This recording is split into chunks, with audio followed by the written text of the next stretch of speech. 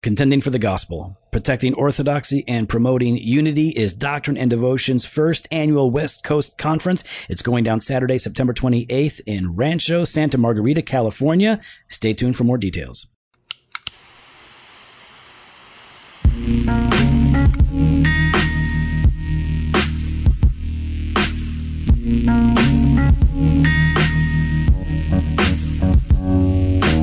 Welcome to Doctrine and Devotion, a podcast exploring Christian faith and practice from a Reformed Baptist perspective. My name is Joe Thorne. I'm the lead pastor of Redeemer Fellowship in St. Charles, Illinois. And I'm Jimmy Fowler, executive pastor at Redeemer Fellowship. We get to hang out. There we are. I like it. It's good. When this releases, we're not hanging out. No. You're away on vacation. I will be on vacation. And I'll be by myself. Yeah. All alone. Yeah. Yeah. That's the way it goes. Yeah, I know. 'Tis life. Yeah, and it's bitter, and it's not sweet. So, yeah. It's sweet for me. I'm going to be... Yeah, you'll be on vacation. Yeah, it'll be fun for you. Yeah, it's going to be great. Yeah, but I'm going to be here with Steve McCoy. Yeah. Oh, no, Steve's coming. Oh, really? Are you taking Steve? And Molly, yeah. I don't get to go anywhere. What? We're all going to go... Yeah, it's going to be fun. Yeah, must taking be nice. all your friends. Must be nice. All my friend. Oh, all your friends. My dad used to say that when I was a kid. We would be out at a restaurant somewhere, and I was, 10 years old, and he'd be like, "Hey, Dad, can I have a quarter to make a phone call, call my friend?" And he would reach into his pocket and take out 2 quarters and lay them on the table and go, "Call all your friends." Thanks, Dad. That's so Thanks, awesome. Dad. Yeah, it's awesome. That's why I've got issues. No, that's why you've got issues. My dad was hard on me, man. Oh, that was rough. They were not hard on you. That was rough living right there. About? He was teasing me. He was teasing me. I'm delicate. You no rules. They did. I did not have rules. No that is true. rules. You had to roam the land. I did. That had its own consequences. So, so you're getting ready. Your guys going to be taking off. Are you taking off? We're recording this on a Wednesday. On a Wednesday. Are you leaving Sunday or Saturday? Saturday. All right. So, are you packed up, or are you just? Oh no, you just announced. Yeah, you just bought the tickets today. Yeah. All right. I haven't even been home. Man, I'm glad we get to hang out, and I like it when we have to record a few of these because we have more time to hang. Yeah, instead of just I gotta go. Yeah, we got time to go. Because we're busy, we got things going on, but today worked out well, and because that's I know we hear from a lot of people who listen to the podcast, who enjoy the podcast, and one of the consistent things that we hear is that people tune in, they subscribe and listen, not just because we're talking theology and Bible. There's a lot of teaching, there's a lot of podcast sermons out there that you can get that in. Yeah, a lot better ones. But they tune in because this is 2 friends hanging out. It is it is like. It's basically us exploring theology in the context of friendship and fun, and people like that. They feel like that. They say all the time, "Hey, we feel like we're in the room with you guys. We really like this," and that's a big part of why I think people come to the conferences when we put them on, because it's. And we've got one in Rancho Santa Margarita. And that's coming up. It's over a month away, but it's really coming up fast. Yeah. So we want you guys to, if you're in California, man, make it over to that. It's going to be great. And it's not like, they want to come and see the JOFO. I mean, that might be a small part of it, but it is because we create these environments where people get to hang out, have fellowship, and have fun and enjoy theology in the context of friendship and humor. So yeah, it's going to be good, man. I'm looking forward to that. And today we're back into 1689. We're talking about the law of God, right? Out of chapter 19. And now we are in paragraph 3. And we've been sort of teasing this, that, we would, when we start getting into these other paragraphs, we're going to start talking about the trifold nature of the law, right? The different kinds of law that God gives in the Old Testament or in the Old Covenant. And we'll talk about the 3 uses of the law again. We'll get into all of that. And so to get started, Jimmy, do you want to read paragraph 3 for us? Sure. 1689, chapter 19, paragraph 3. Besides this law, commonly called moral, God was pleased to give to the people of Israel ceremonial laws containing several typical ordinances, partly of worship, prefiguring Christ, his graces, actions, sufferings, and benefits, and partly holding forth diverse instructions of moral duties, all which ceremonial laws being appointed only to the time of Reformation are, by Jesus Christ, the true Messiah and only lawgiver, who was furnished with power from the Father for that end, abrogated and taken away. So one of the things that we see in the 1689, when you get into chapter 19, is that they maintain this trifold nature or distinction of the laws that God gave Israel, that there were moral laws, ceremonial laws, and civil laws. And this isn't something that they created. These are things that were commonly called. Like the Ten Commandments were commonly called the moral law, which we've talked about. Then there were also ceremonial laws and then civil laws. And so this doesn't just go back to the Puritans, doesn't just go back to Calvin. It goes all the way back to the early church. And a lot of people argue that, the basic idea of this is even in Scripture. So when you're looking at Scripture and you begin to see that even Israel understood that of all the 600 and plus laws that God gave Israel, there were different kinds that had different functions, and there was a hierarchy of them. And so, like, for example, I know one of the passages that people will point to is Deuteronomy chapter 4, verses 13 through 14, which says, "And he declared to you his covenant, which he commanded you to perform, that is, the 10 Commandments." There we go, the big 10 right there. "And he wrote them on 2 tablets of stone." This was different from all the other laws. "And the Lord commanded me at that time to teach you the statutes and rules that you might do them in the land you are going over to possess." So you got the 10 separated out and distinct. You can attach a name to that, whatever you want. But then there are also these statutes and rules that were somewhat different, that were meant to be carried out in the land when Israel was a theocracy, governed by God as a nation. And then Deuteronomy 5:31. "But you stand here by me, and I will tell you the whole commandment and the statutes and the rules that you shall teach them, that they may do them in the land that I am giving them to possess." So there it is again. And actually, like this way of talking about the law repeats itself throughout Deuteronomy. And listen, we're not going deep into an argument for the threefold division of the law. Okay. Like, we are convinced of this. We think it is biblical. There's a lot of other people that have written extensively on it, and they're a lot smarter than us. Yeah. So Richard Barcelos. Barkey. Yeah. We like him. Also Philip Ross, man, the book that you want to get. It's a big book. Philip Ross, From the Finger of God, the biblical and theological basis for the threefold division of the law. It's a very good book. Even if you don't like this view, you should read this book so you know what we actually think, instead of, beating up straw men that we don't actually hold to. So check out that book. We'll link that in the show notes. But just know this, that throughout the history of the church, Christians have understood that the law in the Old Testament was generally conceived of as falling into 3 basic categories: moral, civil, and ceremonial. Moral meaning the 10 Commandments. Civil, those laws that governed Israel in their specific day-to-day activities. Think of like retributive justice principles and case law, things like that. And then ceremonial laws, which governed Israel's worship most simply. Now, even in the confession here, there is an admittance that these categories are not so neat and clean and super tight that it's easy peasy lemon squeezy. Like, for example, it says that besides this law, talking about the 10 Commandments, which we've already covered, commonly called moral, God was pleased to give to the people of Israel ceremonial laws containing several typical ordinances. Now, here they are: partly of worship, right? And then later on, partly holding forth diverse instructions of moral duties. So it's not like the Scripture has broken it down for us into these 3 neat containers, but we see this general threefold division in the law.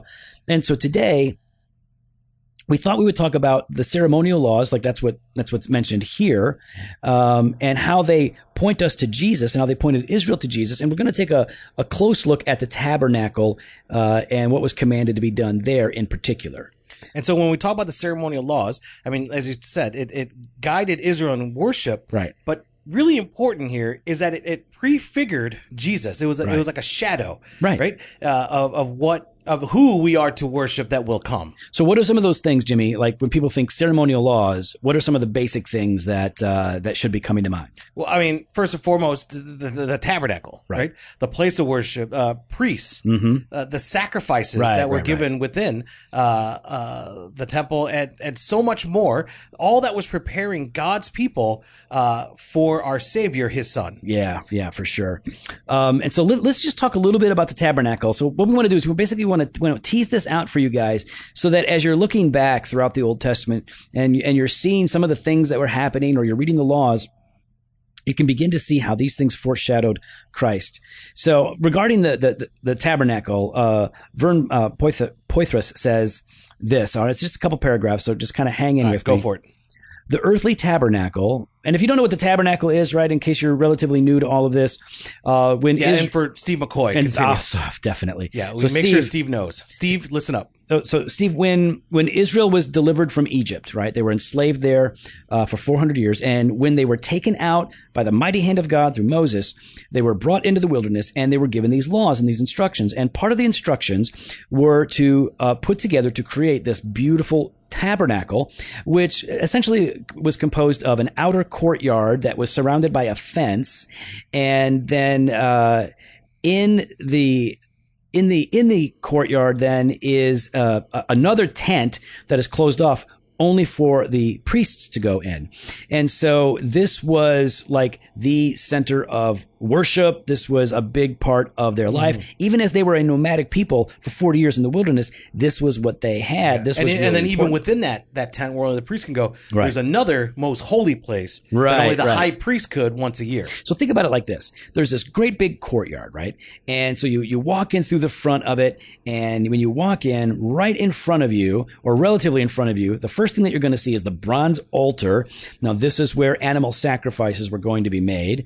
And so there would be a priest there helping people with their sacrifices. And then if you were to walk around that and you would keep going towards that tent, right, the holy place and the most holy place, there would then be this laver where there were cleansing rituals with water for the priests. And then they get to that holy place, Jimmy, and when they walk in there, and we didn't get to go in there, the priest would go in there on our behalf. When they walk into that first section of that tent, what were some of the things that they would see in there? Yeah, I mean, first you'd see the lampstand, right? You have the lampstand, you'd have the table, and then the altar of incense. And then there'd be that big curtain, that big blue curtain, and then through that curtain is the most holy place, the Holy of Holies, where the ark resided. Yeah, right. Noah's Ark. Yeah, it was a huge room. This giant room. No, the Ark of the Covenant, right? And so that's where the presence of God was said to dwell. And the high priest once a year would go in there and sprinkle blood on the ark and all of that. So let's just kind of walk through this a little bit. Well, here, what does Vern say about the tabernacle? Oh, I didn't read the quote, did I? No. All right. So here's what he says. The earthly tabernacle was a copy or a shadow of the true dwelling place of God in heaven. It showed what God was like and what was needed to deal with sin. In this way, it symbolized what the Messiah was to do for our salvation. We may say that it foreshadowed the Messiah and his work. It was like a shadow of the Messiah cast backwards in time into the Old Testament period. The shadow was always inferior to the reality. The earthly tabernacle was made of earthly things and could never equal the splendor or holiness of God in heaven. The earthly sacrifices of bulls and goats could never equal the blood of Christ, who cleansed us from sin forever. The shadow was not itself the reality, but a pointer to Christ, who was the reality. Yet, the shadow was also like the reality. And the shadow even brought the reality to bear on the people in the Old Testament. As they looked ahead through the shadows, longing for something better, they took hold of the promises of God that he would send the Messiah. The promises were given not only verbally, but symbolically, though the very organization of the through the very organization of the tabernacle and its sacrifices. In pictorial form, God was saying, as it were, look at my provisions for you. This is how I redeem you and bring you to my presence. But look again, and you will see that it is all an earthly symbol of something better. Do not rely on it as if it were the end. Trust me to save you fully when I fully accomplish my plans. Now that's from The Shadow of Christ in the Law of Moses. So we encourage you guys to check that book out. Yeah. But let's kind of do what he's saying here, Jimmy. Let's say people walk in and there's that bronze altar. Yeah. What's going on? Well, I mean, like you mentioned before, like the sacrifice is necessary, right? And so there at the bronze altar, the sacrifice would be received, it would be given, and because without it, there is no forgiveness of sins. And so as we look at that, it's a shadow to come. We look at it, we say, you know what? Jesus is our sacrifice. Right. Jesus is the only one that his blood can wash away our sins. And you know, we're not going to scripture bomb you with all of this stuff, but read Hebrews, right? Hebrews is probably the best place to go, the book of Hebrews, to show how all of these types and these shadows were pointing to Jesus. So the priest would be there, like sacrificing the lamb, prefiguring Christ, but then the priest could go to the laver, right? Yeah. After the blood was shed, the priest had to be ceremonially cleansed so that they could serve God in holiness. And in that way, he He represents the people. He represents Israel, represents the people of God.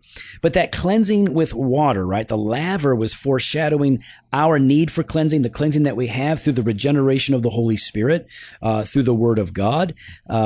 In fact, a lot of people would point out, like, well, also this might have an allusion to baptism as well, right? Not that the act of being dunked in water cleanses you, but that it is a picture of our cleansing in Jesus Christ. And so the priest using the laver for cleansing is pointing to what Jesus would ultimately do for all of us, that he would cleanse us. And so then, the sacrifice has been made, there's been that ceremonial washing, and then there's that holy place. You can come inside the holy place, which September 28th, it's going to be at the Bridge Church, or not the Bridge, the Bridge Church, right, in Rancho Santa Margarita. Yeah, that's the holy place. That's not the most holy place, but it is the holy place. It is the holy place because the JOFO is going to be there. That's September 28th, and all of our great listeners are going to be there. You don't need any priest to be in our presence. So, like, you can just come. You come as you are. Yeah, that's right. Right. So I'm looking forward to it, man. It's going to be so great. We're going to be talking about contending for the gospel, right? And it's going to be great. We're going to be focusing on, what are you doing? Nothing. Go ahead. Protecting. What are you doing? Nothing. Go. You said talk about it. Okay. Protecting orthodoxy and promoting unity. And so big thanks to Logos. Logos Bible Software is sponsoring the event. They're putting this on. California. They're going to have some great, they're going to have some great deals for our listeners. They love the D&D listeners. And so head on over to doctrineofdevotion.com/west and register now. Best one-day conference in the world of 2019. And if you're available Friday night, for those that are registered, we're going to send you the invite for the hangout. We've already got some things planned.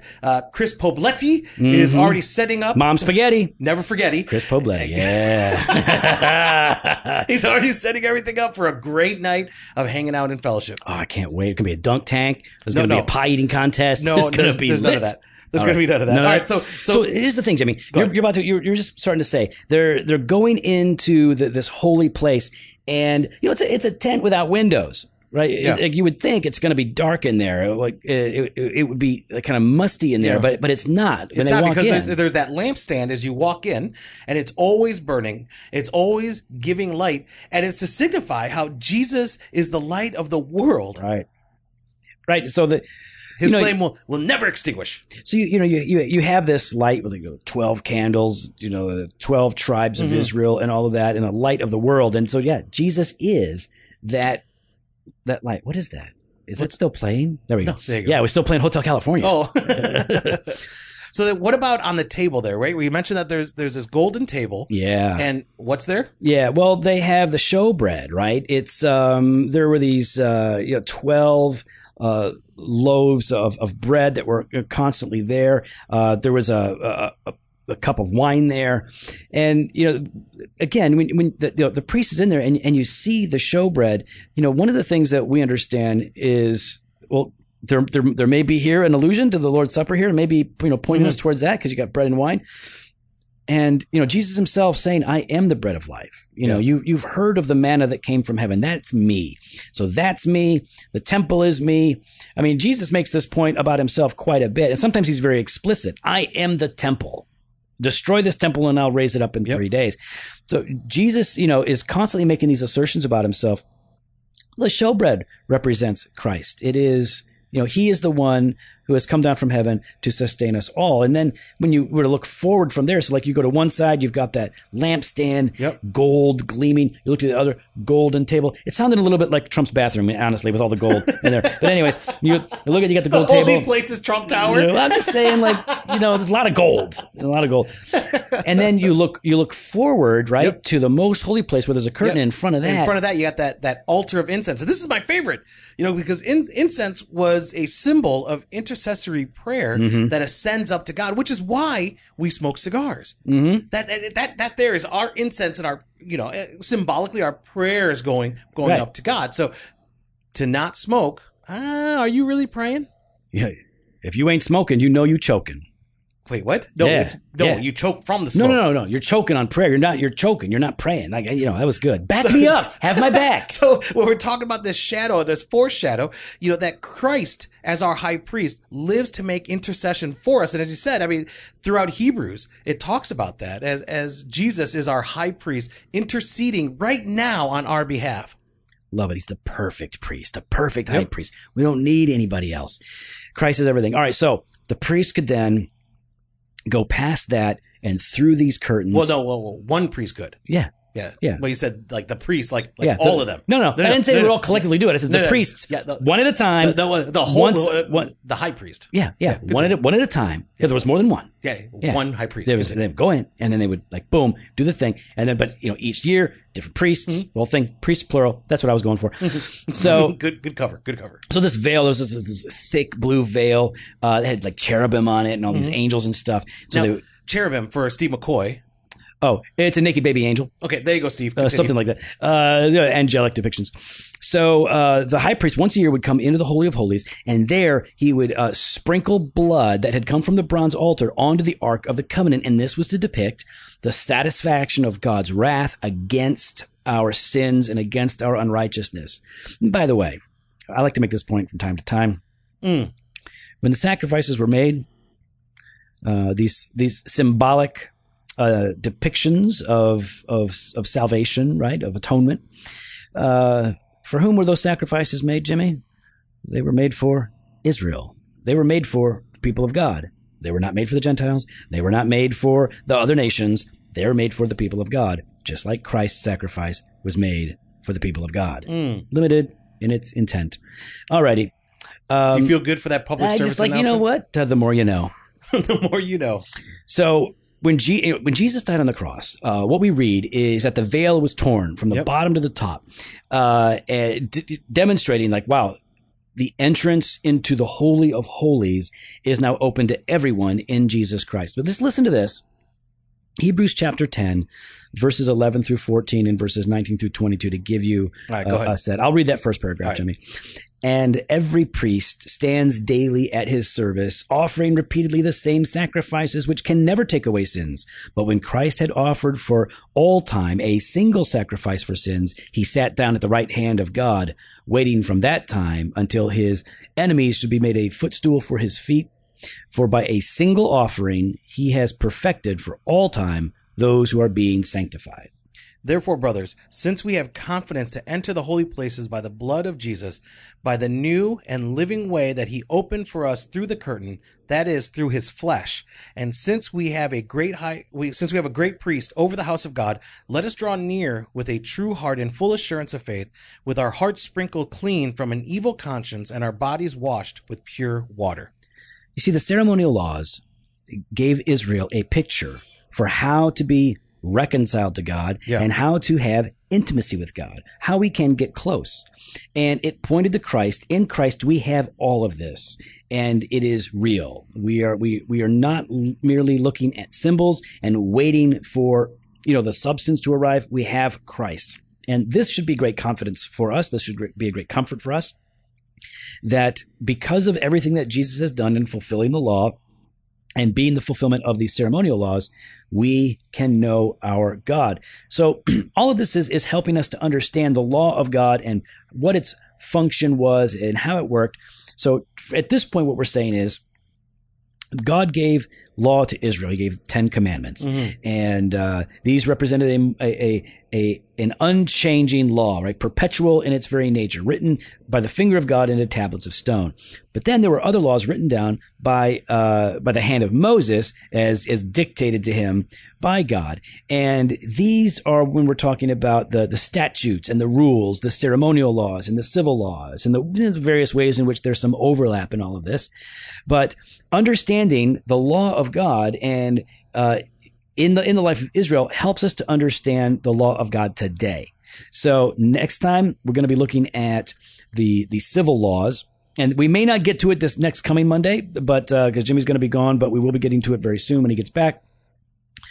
But unless you can understand the threefold division of the law, it gets pretty difficult to make sense of some of the commands and some of the requirements that God placed on Israel.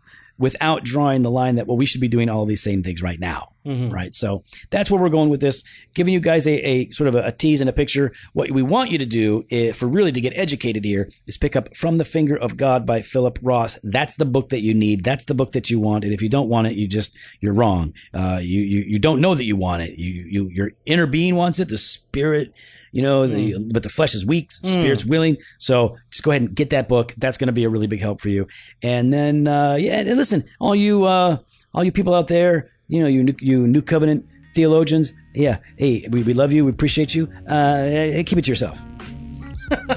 Well, we'd love to hear your thoughts, except for New Covenant theologians. Yeah. You could follow Joel us online. Set a case. Yeah, quit tagging us, Joel. We're not playing. Yeah, we're not playing your game. Wait, where am I at? I'd love to hear your thoughts. You can follow us online on Instagram and Twitter at Doc and Devo, or on Facebook /Doctrine and Devotion. You can head to the website, drdevotion.com. There you can contact us. You can sign up for the email blast or hit up the store, jofostore.com, and grab some gear. September 28th is just around the corner. You're going to want to register for the first annual Doctrine and Devotion Conference on the West Coast. California. drdevotion.com/west. Fresh Pod every Monday and Thursday, blog posts on Wednesdays. Later.